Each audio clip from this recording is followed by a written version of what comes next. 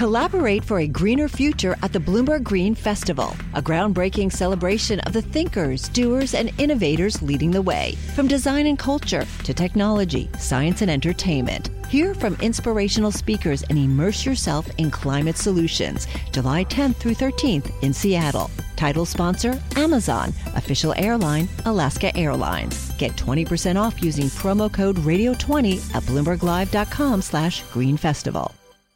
This is Dana Perkins, and you're listening to Switched On, the BNEF podcast. The ESG label is a term you've likely heard used before, and it's one that's designed to easily identify investments and companies that prioritize good environmental, social, and governance practices. However, recently, ESG investment strategies have come under fire from the right and the left of the political spectrum. On one side, some U.S. states have started passing anti-ESG legislation, citing fiduciary duty as the reason. And on the left, there have been concerns over greenwashing. So do we need to rethink ESG, the term, because it's being used so ubiquitously and perhaps erroneously? Well, Senior Associate on BNEF's Sustainable Finance team, Maya Gaudamer, returned to the podcast today to dig into the ESG investment space and assess the claims leveled at it. Together, we discuss a range of topics. At the beginning, we go through some of the terminology for those new in the space. Then we go into the history of ESG, where it's come from, and then where it is now, what ESG means for different investment strategies, and the greenwashing risks, followed by looking at these anti-ESG bills and where they sit within the turbulent political landscape in the United States.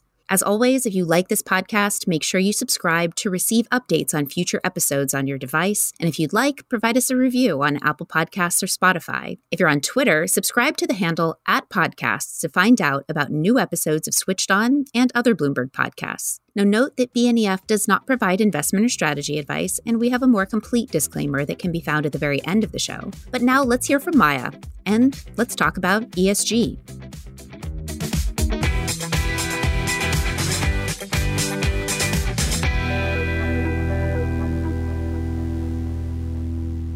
Hi, Maya.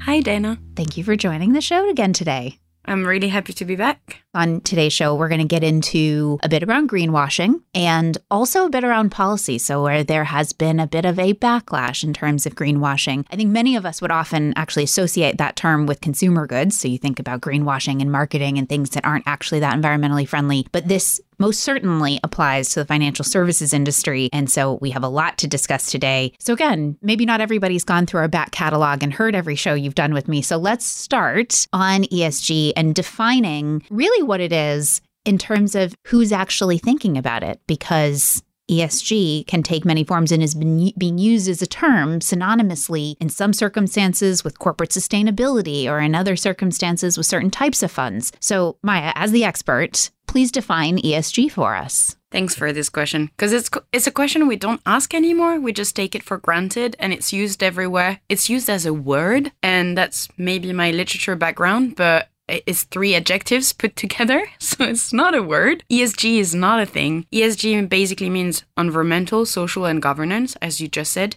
But environmental, social, and governance, what? You know, like it can be used as ESG investing, ESG factors, ESG strategy when we talk about a company. So it's really important to take a step back. And I think actually is what the financial community is doing right now. So ESG is effectively these 3 words. And it usually was used to say ESG factors. So any kind of indicators that would, when you look at a company, you're trying to assess their environmental, social, and governance practices. And then more recently, I would say, it was a longer time ago, but when it comes to investment practices, ESG investing really dates back from early 1900s, but it's been really booming ESG investing in the second half of the century. And more recently, we've seen ESG investing really grow. And what does it mean? It means for asset managers to take into account these environmental, social, and governance factors when they assess companies or any financial instrument in their investment process. So it means instead of looking just at the financial performance of a bond, of a loan, of any kind of investment they have, they also take into account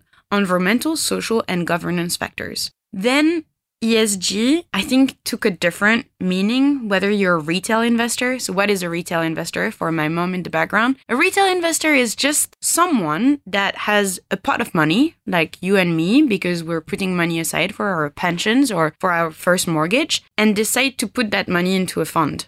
And I think for retail investors, so it means people with that money, ESG meant, okay, I'm going to put my money into a fund where I'm going to maximize my positive impact on the planet, on the society, or on the way a company is run, which is the governance issue. Like, I want more women in the company I invest in, like on the board of the companies. But I think for asset managers, it means actually something different. BlackRock is one of the largest asset manager in the world. And since they've started talking about ESG, it really boomed almost, because if the first asset manager in the world dedicates part of its strategies to ESG, what does it mean? Well, for them, it meant, okay, when I'm going to do ESG investing, I'm going to look on top now of the pure financial risk of a company. I'm also going to look at mitigating and reducing my exposure to environmental, social, and governance risk. That's where the big difference is. It means that I'm not trying to maximize my positive impact on the world. I'm just going to try to minimize the potential environmental, social, and governance risk of my investments. So you brought up some of this history of the ESG space and the fact that it's been with us for quite some time. Now, at the turn of the century, there was less emphasis on climate change. And so I imagine that wasn't fully integrated into anyone's ESG strategy, but actually quite a bit of emphasis on the social part, so the S in ESG. What would you say the focus is now? And does one seem to show up more often in an asset manager's investment strategy than some of the others? So asset managers have customers. So they had to be aligned with effectively the customer's demand. At the beginning of the 20th century, the focus was really on the social component of ESG. When you're talking about customers, it started with the religious movement, putting money in funds where you had no exposure to gambling, no exposure to tobacco. Then in the 1960s, there was a whole movement about having non-exposure to companies that were involved in the apartheid in South Africa. So there were all this vision that stayed in some of the ESG funds today, which is like a basic ESG funds will just have an exclusionary list of like gambling, tobacco, alcohol sometimes. Another topic that came up is also porn, like reducing exposure to these kind of companies. So that was the social element to it. And then progressively, again, from the retail investors community, so us, the vision was to be like, okay, actually, I also don't want to invest in companies that have a big role to play in climate change. And that came with the 2000s. It was saying, I don't want to invest in the big oil and gas companies, or I want at least to mitigate my exposures to this company. That's from the retail investor side. From the asset manager side, their end goal at the end of the day is to keep their clients happy. So ensure that these components are taken into account, but also maximize the profit for their retail investors. And to maximize this profit, they are also like, you know what, actually, social and environmental and governance matters actually represent a risk to our financial performance. Some investors are convinced that actually if they want to respect their return duty, that we call the fiduciary duty towards their end investors, they need to make sure that they're not investing in companies or any kind of investments that bear too much climate risk. That means that in 10 years' time, they won't return as much, or they're facing too much physical risk and stuff like that. So the social risk is tougher to prove. Governance risk is actually not that tough. Like when you hear all the story about Tesla or Nissan with Carlos Ghosn, you can see that bad governance actually lead to lower profits. But for the social side, it became more, okay, we're going to have the gambling aspect, the weapon aspect, like all these kind of things. But effectively, it's more the environmental side now. There is this tilt because the demand from the retail investor and the driver of investment from the investor community are actually like meeting and are becoming compatible, reducing exposure to environmental risk and lowering the exposure to heavy emitting sectors or like companies that have a big role to play in climate change.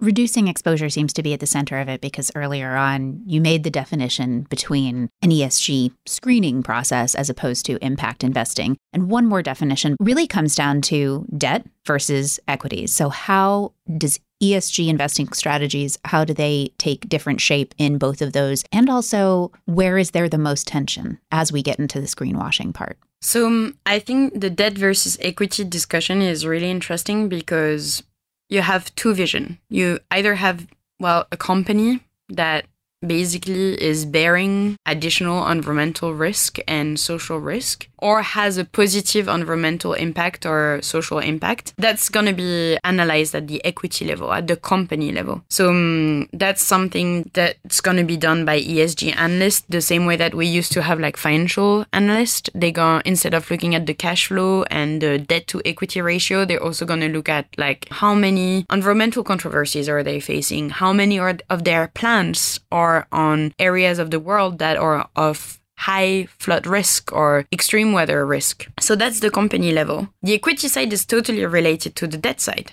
because the same way when you invest in a certain bond, you want to look at the debt to equity ratio of a company, how much cash flow they have available to do the repayment. That's going to impact, I would say, the plain vanilla debt market. So any kind of bond, any kind of loan will also be, in an ideal world, analyzed through that lens of environmental, social, and governance issues. Then there is a second part, which is the sustainable debt market, which is something we talked about in the past podcast. So if anyone wants to listen, there's going to be past podcast about that. But it's basically saying, okay, what if we were creating a market that signals that actually these funds are going to social projects, green projects. Like as an investor, I know that my money is going to go toward actually financing the solution that's going to mitigate climate change or mitigate social inequalities. And that's the sustainable debt market, which we refer to as like labeled debt. And that's the second part. You still have that company analysis hovering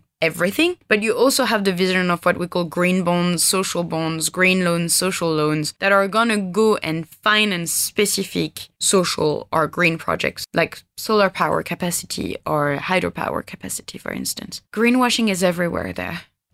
I've studied in business school not so long ago. We're talking 7-8 years ago. I was never taught ESG. Like, how do you assess the environmental or social performance of an investment, of an instrument? Like, I wasn't told environmental studies. What were you studying? I studied my undergrad in philosophy and my master's in finance. So you're studying... The master's in finance, you would expect that it would start coming up now. Yeah, exactly. But I think it's just the new generation that is effectively educated in understanding those risks, assessing those risks. And it's two worlds meeting, right? It's like the science world. And that's why I work for BNF, because I can turn around and ask my colleague, what is a fuel cell technology? What is the added value in the transition? You know, like these kind of background that you need to have from an engineer. But I studied finance. I was never taught what a good metals and mining strategy is. So when you have an investment product, you now need to add this second layer, which is the environmental and social and governance analysis of a given company. Governance was taught, because I think the way a company is led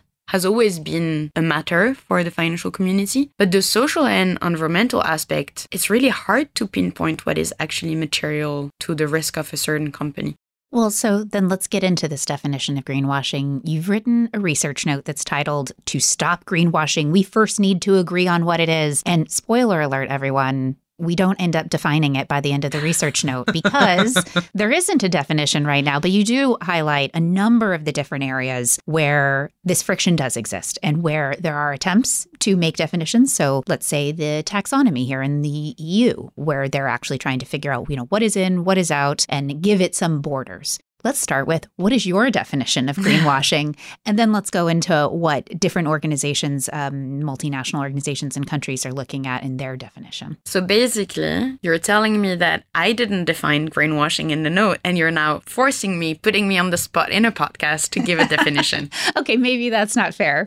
No, it's okay. I can give it an attempt. I think the definition around greenwashing is like polymorphic. It has like multifaceted. I think it can be also, the very important thing is that some companies and some asset managers and banks can actively greenwash. So pretend that something has like better environmental and social attribute than what they actually have, but they can also have like implicit greenwashing. There can also be something where there is a miscommunication about what are the actual attributes of a certain instrument. So we actually need to build that definition of greenwashing. There is the mislabeling of certain instruments, pretending that a bond is green while actually it's going to finance like natural gas. But effectively, depending on the region you're in, natural gas is actually a green alternative to a heavy emitting power. And facilitates the transition to clean energy, or maybe considered more of a transition bond. So there's a degree of perhaps that language around this space hasn't caught up to how many different layers of nuance that we ultimately really need, and that we need more terms. And I know that complexity is something we are not lacking within financial services or in ESG. So I am not suggesting that, but I am suggesting perhaps that putting the name on the tin, as the term would say, maybe is where we're falling down here?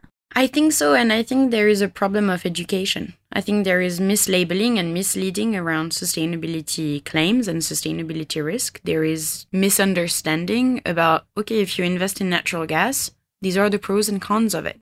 This is what your investment has in terms of environmental attribute. It allowed to move away from coal, but it's still not renewable. But it's also, okay, there is then the risk of maybe a stranded assets. Like the financial community has not been completely transparent. I think there are two needs. There is a need for education, both at the institutional investor level, the bank level as well, so the financial community level, but also the retail investor level. It means that when we're choosing our pension, we should get access to all that data, all that information, the same way we get access to the level of risk that we are exposing ourselves to when we're choosing one investment over another. We should have that level of transparency when it comes to the environmental attributes and social attributes of a given investment. So it means when I choose my pension fund, I need to know, okay, what level of greenness is effectively my asset manager choosing for me? Are we going for dark green funds where we invest only in renewable energy projects? Or are we going to a fund that is actually betting on the transition? And it's up to then the final investor to get access to that transparency, which we didn't have in the past. It's getting there now, but for a very long time, investors, because there is also that mismatch that we talked at the beginning, you know, about what the retail investor is expecting and what their institutional investor are giving them or asset manager are giving them. There was no transparency, but we're getting there. Collaborate for a greener future at the Bloomberg Green Festival, a groundbreaking celebration of the thinkers, doers, and innovators leading the way. From design and culture to technology, science, and entertainment. Hear from inspirational speakers and immerse yourself in climate solutions. July 10th through 13th in Seattle. Title sponsor, Amazon. Official airline, Alaska Airlines. Get 20% off using promo code radio20 at bloomberglive.com/greenfestival. This is ultimately a way of assessing companies. So how about the communication with the companies themselves, who are ultimately putting together the reporting and trying to represent a lot of the things that they're doing in the best possible light, as you would, and the activities that they are involved in that are involved in the energy transition, let's say, or any sort of decarbonization or sustainability focused measure? Is that communication between the finance community and how they are assessing these companies really translating into how the companies themselves are thinking about their strategy? Or is it really just their way of assessing, but it's not impacting business in a direct way? No, I think it's definitely having an impact on companies. I think that companies are much more aware that they need to communicate about their environmental and social performance on top of their financial performance. So through framework like TCFD, the Task Force on Climate-Related Financial Disclosure, or ISSB, the newly born ISSB, which is the International Sustainability Standard Board, which come from the IFRS Foundation. Like, it's really interesting to see that relationship. We go from an accounting standard, pure financial accounting standard, to then thinking, shoot, actually, sustainability also should have its own framework and reporting framework that is global. So the companies are now driven by that, and also regulations. So I have a good story actually of a company in France that the EU taxonomy, the green taxonomy, even before it was born, I reached out to that company that had done reporting and I was like, why are you doing a taxonomy reporting while it's not compulsory yet? And they were like, well, we think that actually the investor community and the financial community doesn't really understand our business model, and they don't understand how green we are and actually what we do and our sustainability attribute. So we were discussing with them and engaging with them about how we could report on that, how we can report on our sustainability performance. And then when they reached out to their investors, in particular some impact investors, they were like, well, you could use your own, but the problem is that then it's not going to be comparable with other companies. So the best way for you to do this is, why don't you use that standard that's going to be used by thousands of companies in Europe and potentially across the globe? And then for the investor community, it's going to be so much more transparent to see through your business model and to compare you against your peers. And even if at the beginning your taxonomy alignment is going to be quite poor or it's not going to be as high as you imagined, well, you will have made that step. You know, the taxonomy forces you in basically splitting your revenue generation, your CapEx and OpEx spending by business activities. So it allows you to go through your business and talk the same language as your investors, the bank that are lending to you, the wider community. And it really helped them clarify what their business model is about, clarify what is their environmental value. You could do the same on the social side. It's a bit more complicated. We don't have as strong of a framework to talk about that. But I think companies are realizing that actually they need to communicate on that. They need to communicate on a standardized manner because otherwise they won't be understood. I think we're past, at least in Europe and probably in Asia, we're past this decade or 2 decades of like this super fluffy CSR, corporate sustainability reporting framework, ESG reporting, you know, where you have like 1,000 pictures and not much data and not much content. I think companies are really wanting to get it right. And I read a lot of reporting from companies and it's much more quantifiable. It's like, okay, maybe we're not doing this so right, but this is what we're doing. And these are the quantities about it. And this is how you can assess us. And that's actually really good to see because that's the beginning of then a trickle-down effect to actually have more transparency when we invest, when we put our money. So of the players that are actually trying to create definitions and give companies and those in the financial community rules by which to play, what would you say are the largest ones? We've already referenced the EU taxonomy. You also referenced ISSB. EU taxonomy, ISSB, and TCFD. Are there others? At the moment, we have so many frameworks. It's almost complicated. We started like at the beginning with like there is TCFD, you have GRI, you have SASB. And bear with me because these are all abbreviation and I don't always remember what they mean. But these are all different reporting framework. You also have CDP, the Climate Disclosure Program. So there are many reporting framework. I think what the market needs right now is consensus. We need overarching frameworks. So the EU taxonomy was the first green taxonomy that was really launched and became a mandatory reporting framework. Right now, it's impacting about 5,000 companies or 10,000 companies. It's quite small and it's restrained to European companies. But there is a new regulation that we're awaiting called the Corporate Sustainability Reporting Directive in Europe. And that one will basically impact any company that has any listing in the European Union, whether you list a bond on a European exchange or an equity on a European exchange, whether it's a primary or a secondary listing, you're in scope.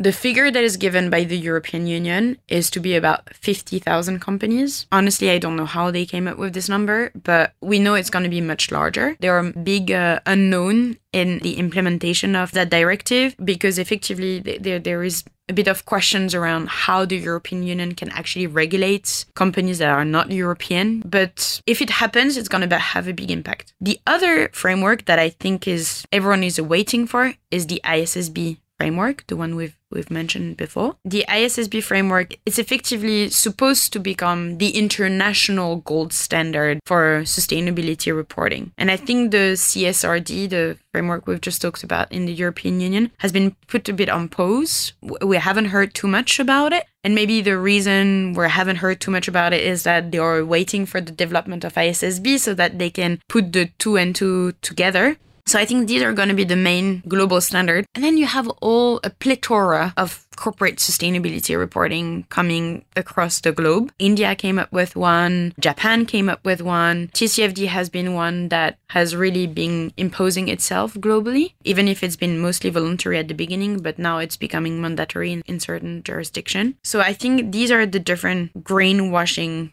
like I would say, again, tools perhaps, that are being used, counter tools, to really like mitigate that risk, at least when it comes to corporate sustainability reporting.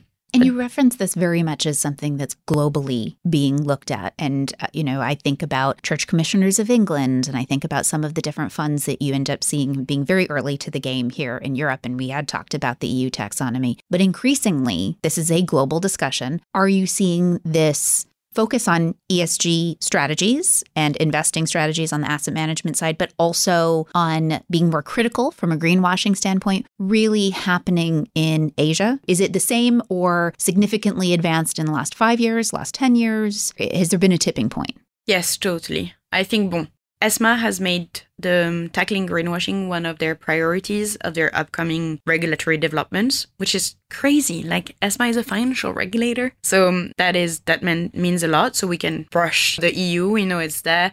UK is the same. Like, there has been like a big development of ESG regulation in the UK through the FCA and the central bank, but it's spread across the globe. Asia, secondly, like so many different countries are actively trying to tackle greenwashing. India has been really at the forefront of that. Japan, the Singapore Authority, Hong Kong Monetary Authority. There has been a development of numerous taxonomies, some of them really using what the EU has been developing. We've seen an ASEAN taxonomy being developed as well and pushed out. For now, the only taxonomy that is mandatory is the EU one. All the others are a voluntary framework that you can abide with. China has developed their own. China even went a step further, which was like they developed a taxonomy, and then after they worked with the EU to create what we call a common ground taxonomy, which is effectively a piece of work that shows what are the similarities and discrepancies between the EU and China taxonomies, which allow investors to really navigate these two. The Americas are behind. Actually, Asia follows the EU differently. I discovered while covering, I cover a lot policy for BNF, the Sustainable Finance Regulations. And actually, Asia has a way to do, which is like a lot voluntary, but that is very followed by the market, which is very different from the European way of doing things, which is like regulations. Asia is like, you know what, we're gonna put all these guidances and voluntary framework out there. And then the market is like, if actually the government has put that guidance out there, it means they want us to follow it. So we're gonna try to follow it. Japan has never made TCFD mandatory, yet it has the largest number of TCFD supporter in the world by far, like far. We're talking hundreds of TCFD followers. So high degrees of voluntary adoption. Exactly. And voluntary guidances coming from the government actually mean a lot for the region. The Americas, South America, quite interestingly, a lot has happened, in particular in Brazil, because actually under the Bolsonaro government, the central bank has got its independence back. And therefore, the Central Bank of Brazil has pushed a lot of mandatory disclosure. But North America, everything is still in the pipeline when it comes to ESG disclosure, bringing clarity about what is an ESG fund. We're awaiting for the SEC proposals, which are both on the corporate sustainability side, but also on defining what is an impact fund, what is an ESG fund, what are the different shades of green when it comes to funds and investment strategies, but still in the pipeline, and its future is very uncertain, actually. So you referenced that there is a lower degree of compliance with frameworks in the United States, but let's go there in our conversation right now. When thinking about the United States and adoption of ESG, it has certainly been something that's been talked about in the policy sphere more recently, and that low level of adoption doesn't seem like it's going to be ending anytime soon because there appears to have been a number of different states who have pushed back on ESG frameworks. What seem to be the reasons? And what would you say the future of ESG investing really looks like in the US in the near term? That's almost the main question we're wondering ourselves. I just come back from the BNF summit in New York, and that was the question about the future of ESG there, whatever the type of asset class we're talking about. And so where did it stem? There is this big, like we're talking decades of discussion in the US about what is the role of an asset manager. And we're going back to Milton Friedman's theory of shareholder capitalism, right? It's going back to this, which is like the role of a company is to maximize their return for shareholders. It's not to have an environmental impact. It's not to have a social impact. That's the role of government. Moving on from there, we have this whole concept of what we call fiduciary duty, which is the duty of asset manager towards their customer, which is us putting our money into a fund. And their duty is to maximize the profit that we're making through our investment. This being said, then when policymakers are looking at ESG, they're thinking, okay, actually, is ESG derailing asset managers from their fiduciary duty, from their main role, which is to maximize return for customers? So during the Trump administration, there has been this big bill that he wanted to pass, which through the Department of Labor, where he wanted to basically prevent pension funds from taking into consideration non-pecuniary factors in their investment strategies. What are non-pecuniary factors? And that was like, that's the legal term, but effectively what he said out loud is like, I don't want pension fund to take into consideration ESG factors when they're having an investment strategy. The main goal should be financial return. And it was, even if it looked like a financial legislation, because also let's not forget that the SEC, their main role is to protect the fiduciary duty of asset managers and regulate it. Even if it looked like a political and financial regulation, it was a Trump regulation, an anti-woke regulation, anti-ESG regulation. It's not me saying it. We now have statement from Ron DeSantis, from Donald Trump, saying that actually they want to stop this ESG trend. So that was the Trump situation that happened right before he lost his power. Biden came back. That law was overturned. It got overturned again, so came back. And then the first veto of the whole Biden presidency was to overturn again that bill and to allow pension funds to take into account non-pecuniary factor under the fiduciary duty, because the retail investors can decide that actually environmental and social and governance factors are important for them. Collaborate for a greener future at the Bloomberg Green Festival, a groundbreaking celebration of the thinkers, doers, and innovators leading the way. From design and culture to technology, science, and entertainment. Hear from inspirational speakers and immerse yourself in climate solutions. July 10th through 13th in Seattle. Title sponsor, Amazon. Official airline, Alaska Airlines. Get 20% off using promo code Radio20 at BloombergLive.com/Green Festival. So this is definitely drawing upon presidential powers, but at this point, we've not seen anything really substantial come through and actually be ratified into law. That's why there's been so much discussion lately around the Inflation Reduction Act, because it does have this kind of lasting assurity to it, one might think. So there is the presidential and then the federal rules, but then there's the state level. What are we seeing in the ESG space on a state-by-state basis, given that states can differ quite dramatically in terms of how they're viewing not only fiduciary duty, but also the role of importance of different environmental, social, or governance factors? Yeah, like that's exactly what's at stake at the moment. Effectively, stuff is happening at the state level. We're seeing, when we looked at it at the end of March 2023, and we're going to do this analysis again. At the end of March 2023, more than half of all US states had either passed or proposed an anti-ESG bill at the state level. What is an anti-ESG bill? So there are two types of anti-ESG bills.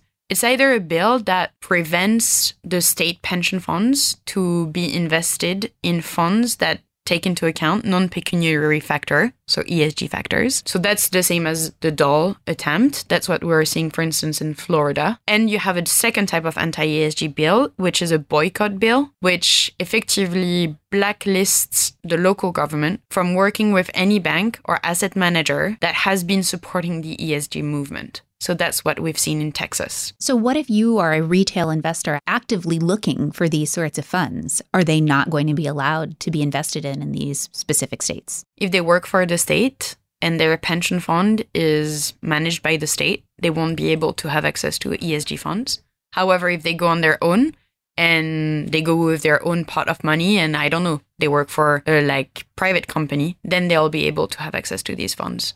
So it's essentially reducing choice from those who are working in the public sector. Yes. You mentioned one more thing that's kind of this overarching space, which it has to do with regulation and the role of regulatory bodies. So the SEC had previously proposed some different things associated with climate that have the potential to really change the way that ESG is employed in the United States. But that's kind of sitting in a holding pattern at the moment. Where would you say that currently sits, and what's the future of the SEC proposals? So yes, indeed, the SEC proposal could be a really good framework. There was a consultation period, and we were awaiting the comeback of the SEC in April 2023 with a final proposal that would go through vote. But actually, it seems that they've been postponing the publication of the proposal to this autumn. That's what we're hearing. And the main reason is that there are big disagreement about what should be in that proposal. So there are two sides. There is the corporate sustainability reporting side. That would include also Scope 3 reporting emissions, so indirect emission reporting, which is the source of a lot of pushback. And then there is the part that is really on the investment management clarification and what is an ESG fund, and a bit similar to the Sustainable Finance Disclosure Regulation in Europe and the Sustainable Disclosure Regulation in the UK, trying to recreate that in the US. So we're waiting for that. If it comes in autumn, if the Scope 3 are included in the mandatory reporting, there's already several companies and Republican lawmakers that have announced that they would sue the SEC over the inclusion of Scope 3 emission. But then a month ago, then a bunch of NGOs, including WWF or the Sierra Club, have said, okay, if actually Scope 3 emissions are not included, we're also going to sue the SEC. So that remains in the air. I think all of this just brings uncertainty to the market.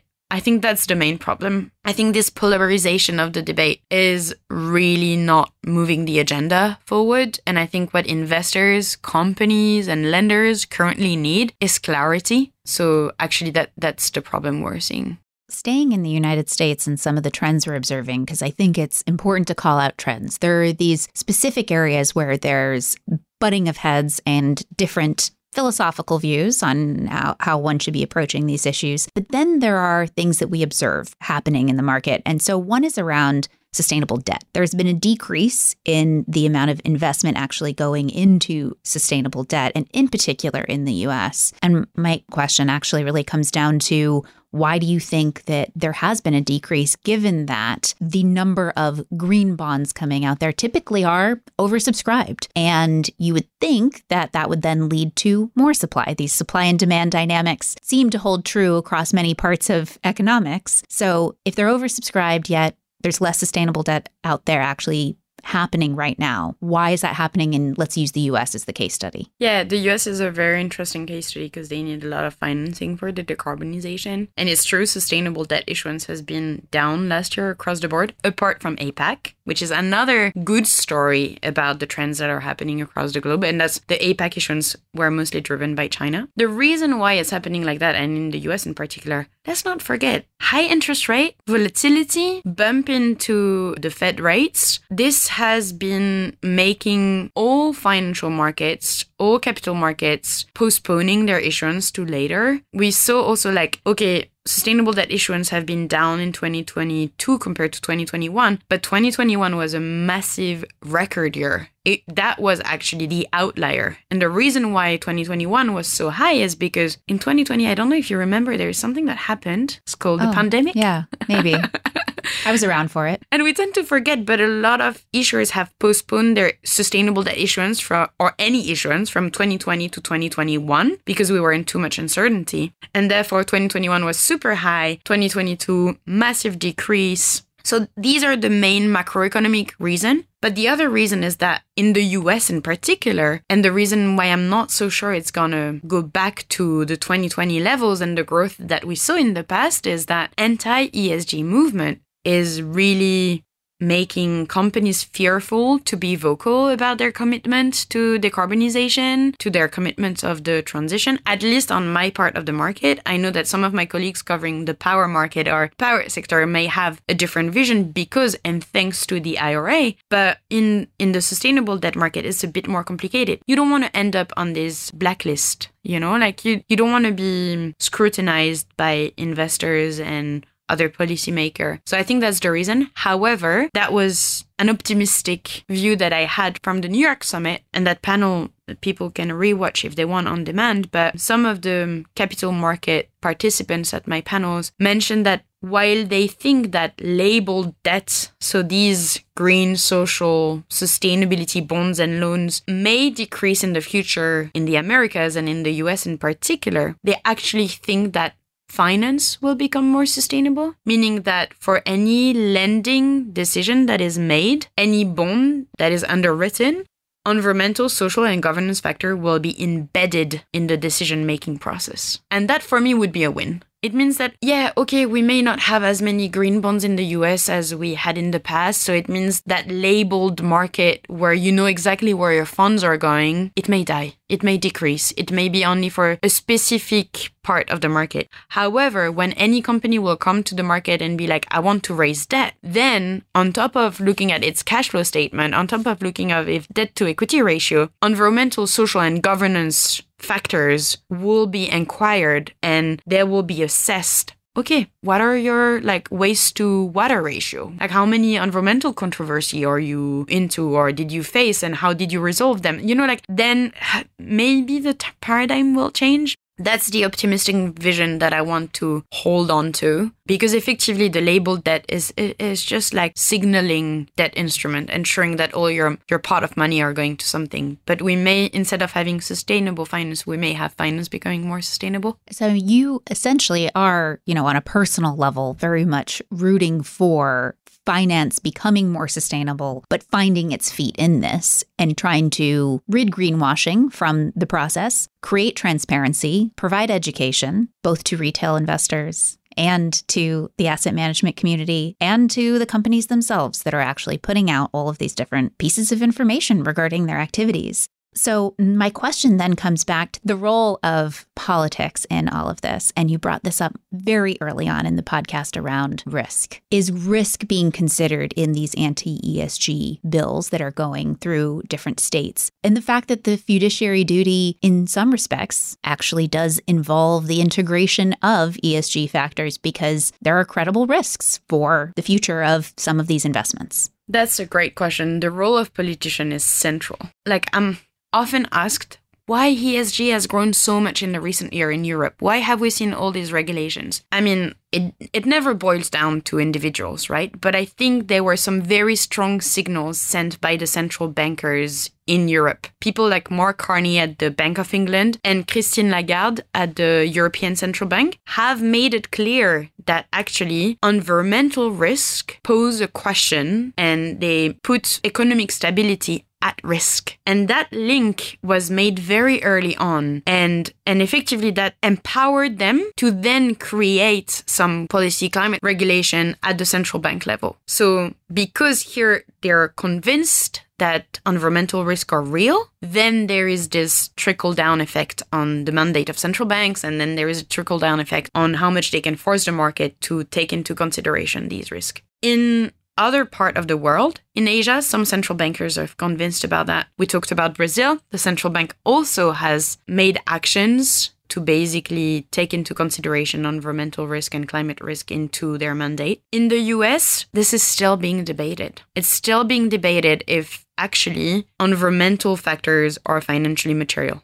And when you look in between states even at the proposal of these anti-ESG law, when you look at Florida cannot say that environmental risks are not real. They are facing floods, they are facing extreme weather. And actually in the way the anti-ESG bill is written, it doesn't prevent asset manager from taking into account financial environmental risk because they can't afford to.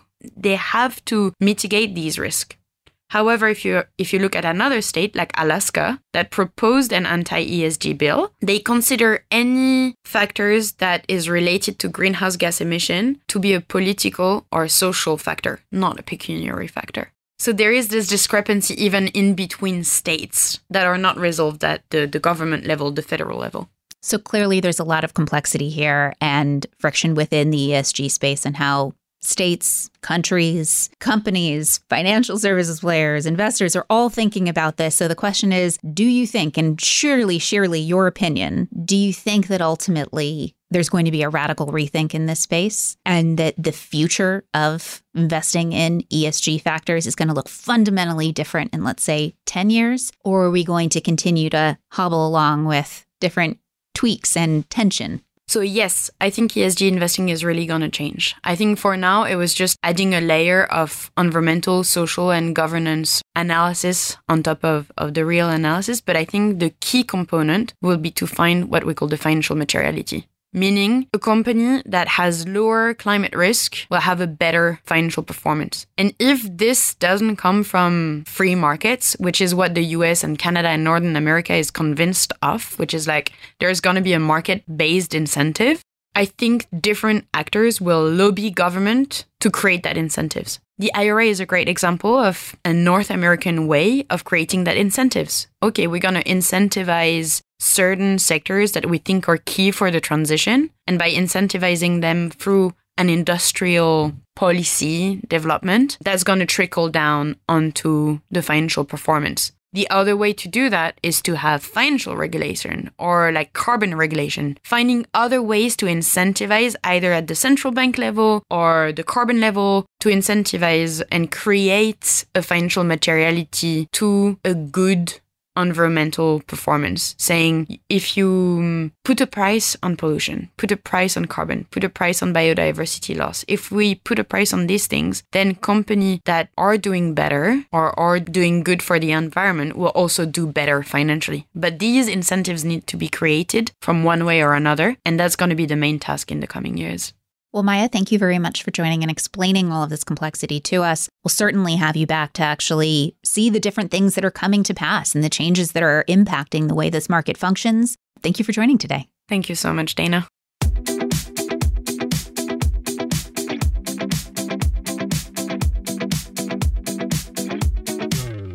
Bloomberg NEF is a service provided by Bloomberg Finance LP and its affiliates.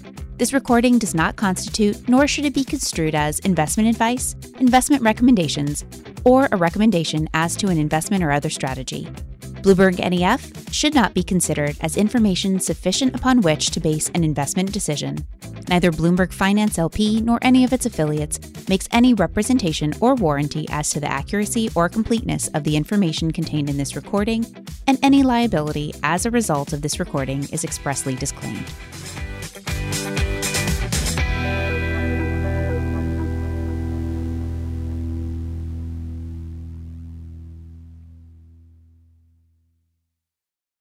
Collaborate for a greener future at the Bloomberg Green Festival, a groundbreaking celebration of the thinkers, doers, and innovators leading the way. From design and culture to technology, science, and entertainment. Hear from inspirational speakers and immerse yourself in climate solutions. July 10th through 13th in Seattle. Title sponsor, Amazon. Official airline, Alaska Airlines. Get 20% off using promo code radio20 at BloombergLive.com/Green Festival.